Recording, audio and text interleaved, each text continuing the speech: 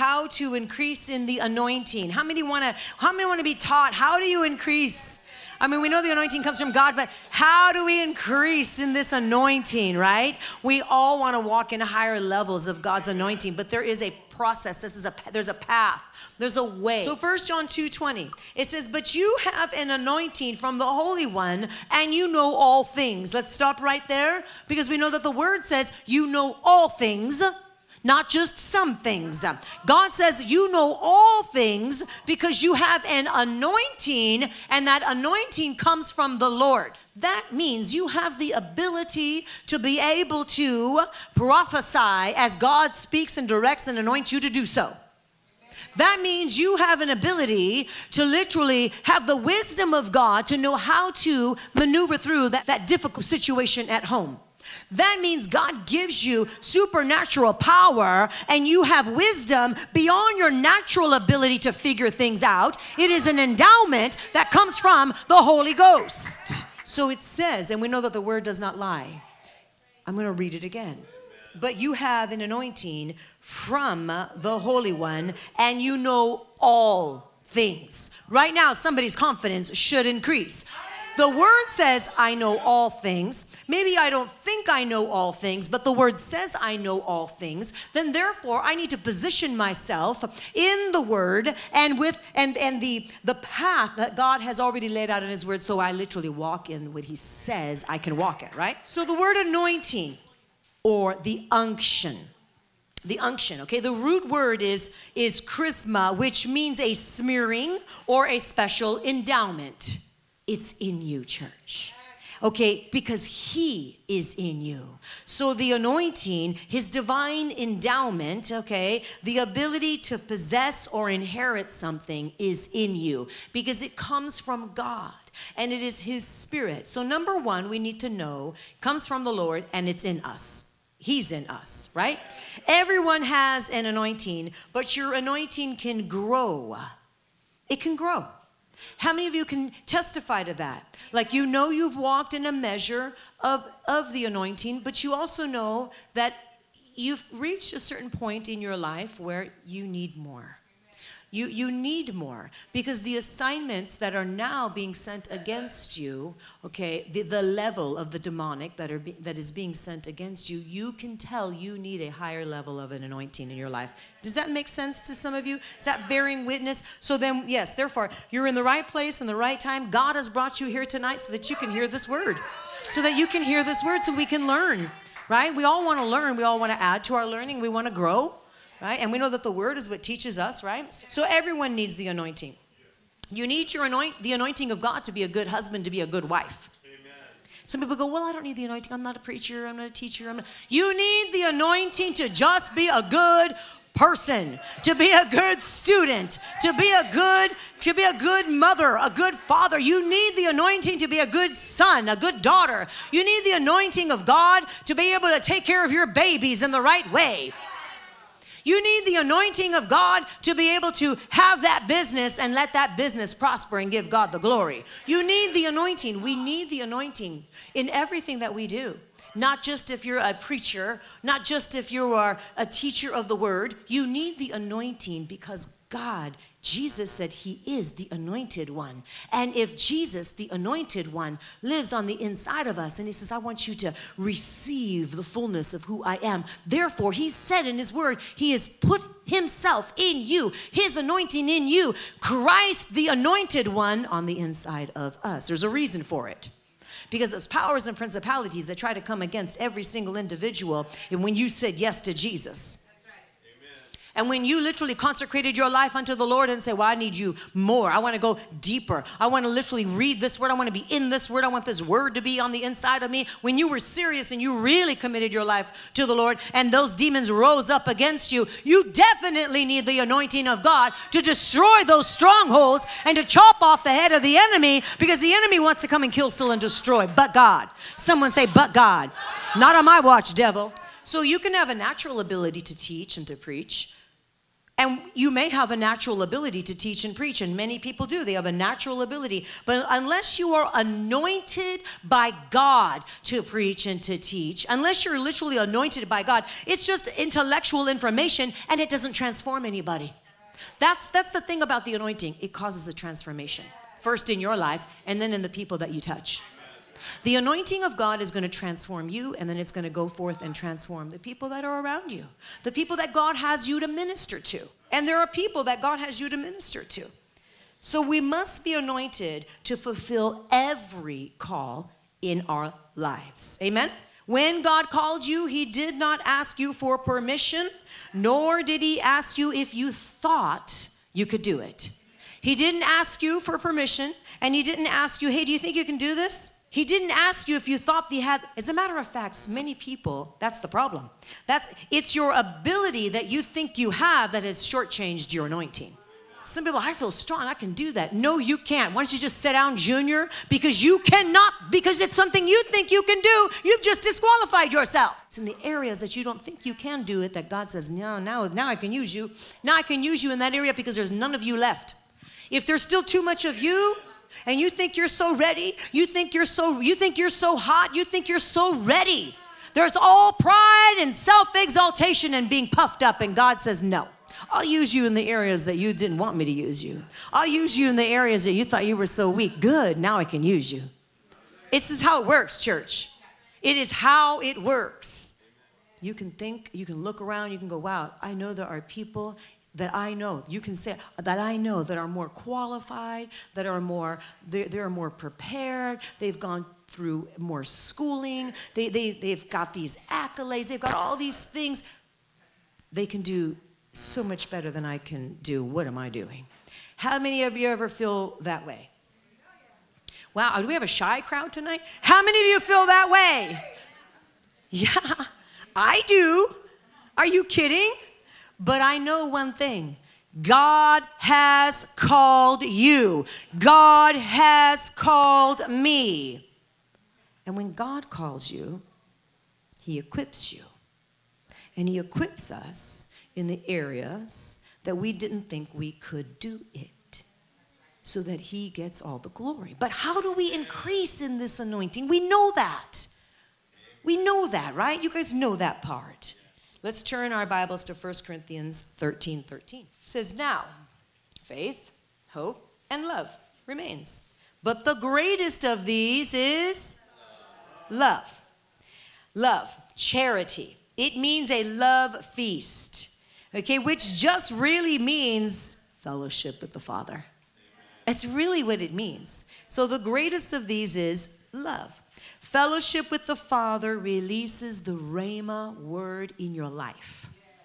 The Rhema word in your life is the word that breaks the yokes, and it is the word that brings victory in your life. It is the word, the Rhema word from spending time in fellowship with him that increases your anointing. It's plain and simple. You want more anointing? Spend more time in the secret place. You want to increase your anointing? You want to be able to chop the devil's head off? You want to stomp on his territory? Spend more time in the secret place. The more time you spend in the secret place, the more you are given a supernatural ability to carry out the assignments that are God assignments in your life, and you don't have to figure anything out. You just get to be. You literally are going to be in his presence. You're literally going to sit and let him saturate him with his calling upon your life. Amen? So the Rhema word is what's being released when you spend time in the secret place with the Lord. And it's also important to know he's not leading you from the outside. He's leading you from the inside. He's not leading you out here and you're trying to keep your eyes, where's Jesus? What is he doing? He's in you. He's in you. And so he's leading you from the inside. So we need to be able to connect with the Spirit of the living God and learn how to walk in sync with Holy Spirit, right? When we walk in sync with Holy Spirit, then we know literally how to release the anointing that's already been deposited inside. So Here's the difference. We've got people that want to try to walk in an anointing, but you've missed it. It's within you. Learn to tap into the power of God.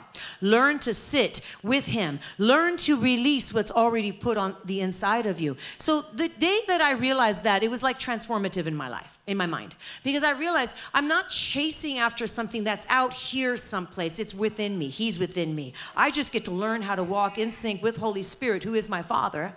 My good Father, and I get to learn how to hear from him, right? And as I hear from him and then take those steps of faith, take those risks, and just call out that word, speak that thing, speak what he is telling you to speak, which is an operation of faith, then you see the miraculous. You keep your mouth closed, you see nothing, right? So some of you need to go, wait a minute. The Lord is within me. The Spirit of God is within me. It's the unction. Remember I said one of the words of the anointing is the unction, right? There's an unction. Well, I feel like I should be, I don't even know why I'm thinking this, but I feel like I want to say, it's the unction of the Holy Spirit. As you train yourself to literally listen to that unction, he gives you more. Your faith grows and you get more boldness to do and to follow what he's put in you, right? So 1 John 2:27, we already read 1 John 2:20. Now 1 John 2:27 says that he has taught you as you abide, which just proves the point that I just made, that your anointing will grow the more time that you spend in the presence of God.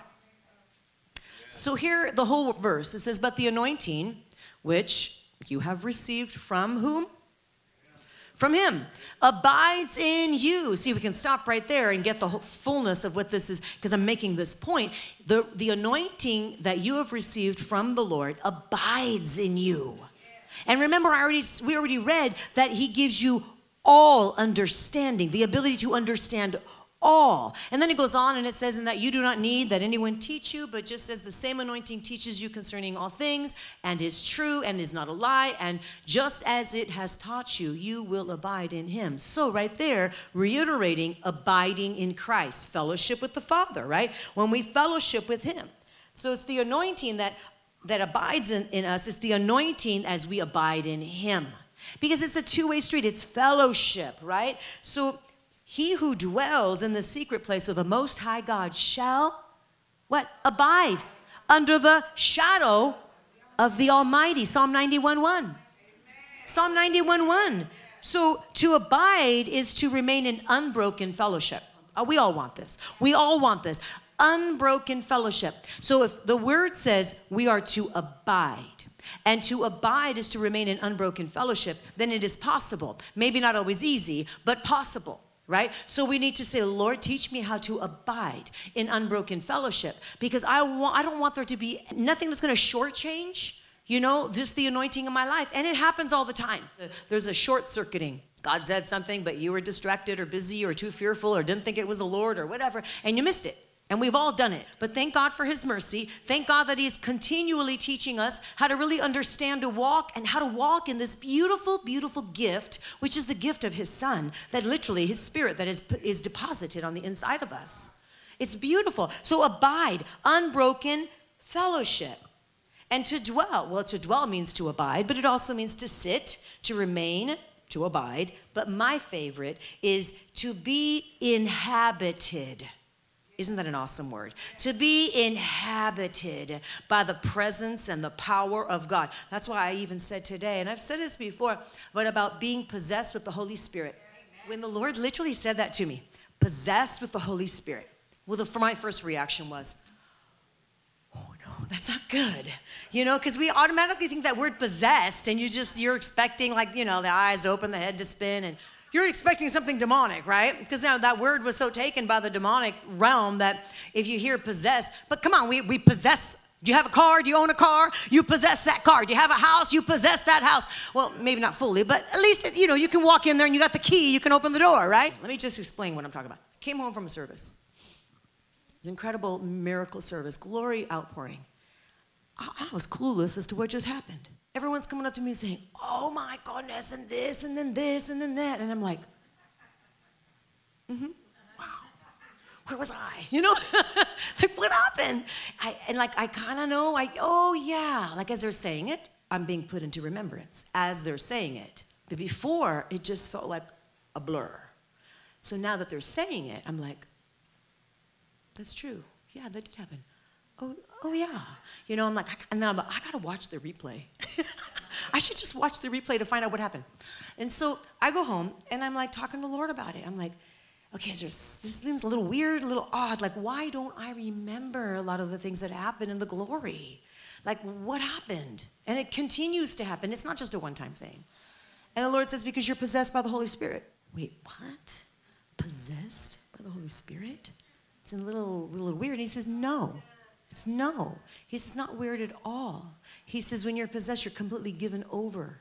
You're completely given over. And I'm the one that overtakes you. And so you're literally moving in a whole nother realm. That is why it's not your conscious mind. It's not something that you consciously do. It's not your own human effort. You're literally being taken over by my Holy Spirit. That's why it's hard to remember some of these things. And then I thought, oh my goodness. He says, that's why there's so many healings and so many incredible, miraculous things, because it's not you. It's the power of God that overwhelms and overtakes you. And so he told me that. I thought, oh my goodness, that is the most beautiful thing. Like, I love that. But at first it was a little shocking, right? And so that's why whenever I say now, it's like, we get to be possessed by the Holy Spirit.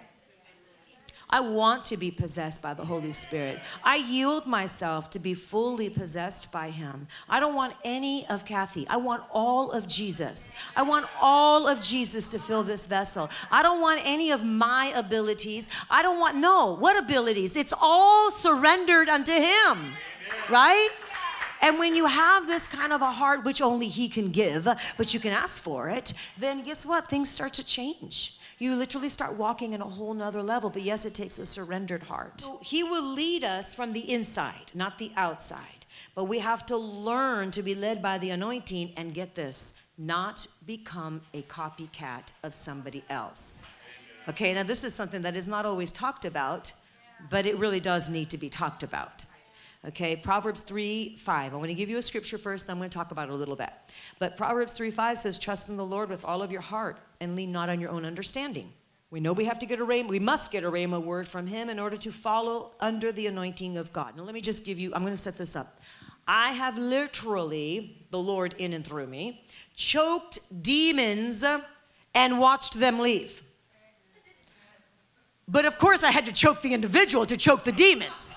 But I had to choke the person to get the demon out. And I've got eyewitnesses here. I have had to hit, not that I've had to, it's just the anointing, it's the unction of God. I've had to hit demons on the person's back and stomach in order for them to loose their host.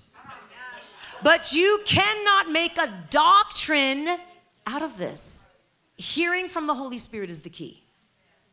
And being completely given over unto what he tells you to do is the key. You can't copy somebody else's anointing.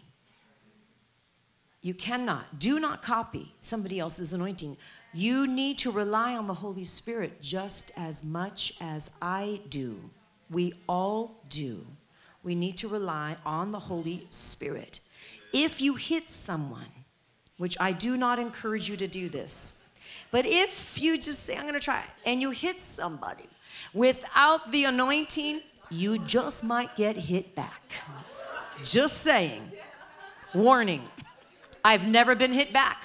I've never, in the name of Jesus, never have they ever laid a hand. Because it's always the unction of the Holy Spirit that rises up on the inside of me. It is not me. I become a whole nother person. Remember I was the shy, timid one? What happened to me? Got possessed with the Holy Spirit. It's right, it's true. So the Proverbs 3 and 5. Lean not on your own understanding. We can't copy someone else's anointing. We have to be led by the Holy Spirit. So many people have told me, wow, you have an anointing. You remind me of Kathryn Kuhlman. Here's what people do when someone says, here's what some people will do if somebody says something like that. They try to act like that individual. Stop. Like if somebody tells you, oh, you remind me of so-and-so, okay, and they have this great, powerful ministry. Kathryn Kuhlman, for those that don't know, she was an evangelist, and she had a healing anointing, and people would all kinds of crazy, radical miracles in her ministry. But that's the anointing that God gave her.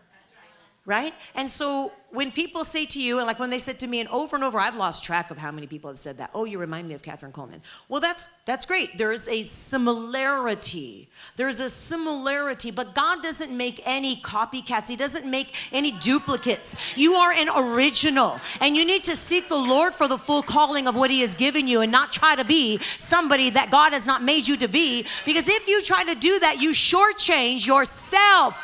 God has more for you. What if he wanted you to do so much more, but you stop because you try to be somebody you're not?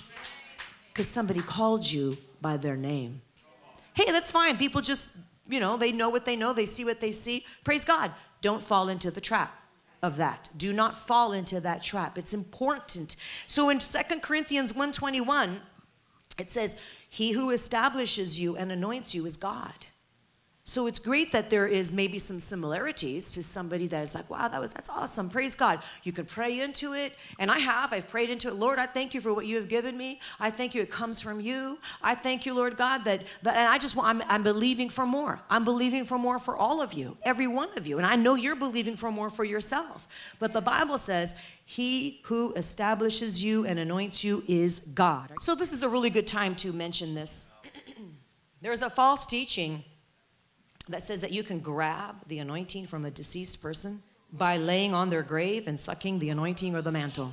This is an unbiblical practice that you can lay on a grave of a deceased person that walked in some powerful anointing, and you can try to extract, take hold of the anointing that they once had and the mantles that they walked in. Have anyone heard this? Has anybody, you've heard it, a couple of people. So a lot of you are like, what? Yeah, it's totally demonic. It's totally demonic.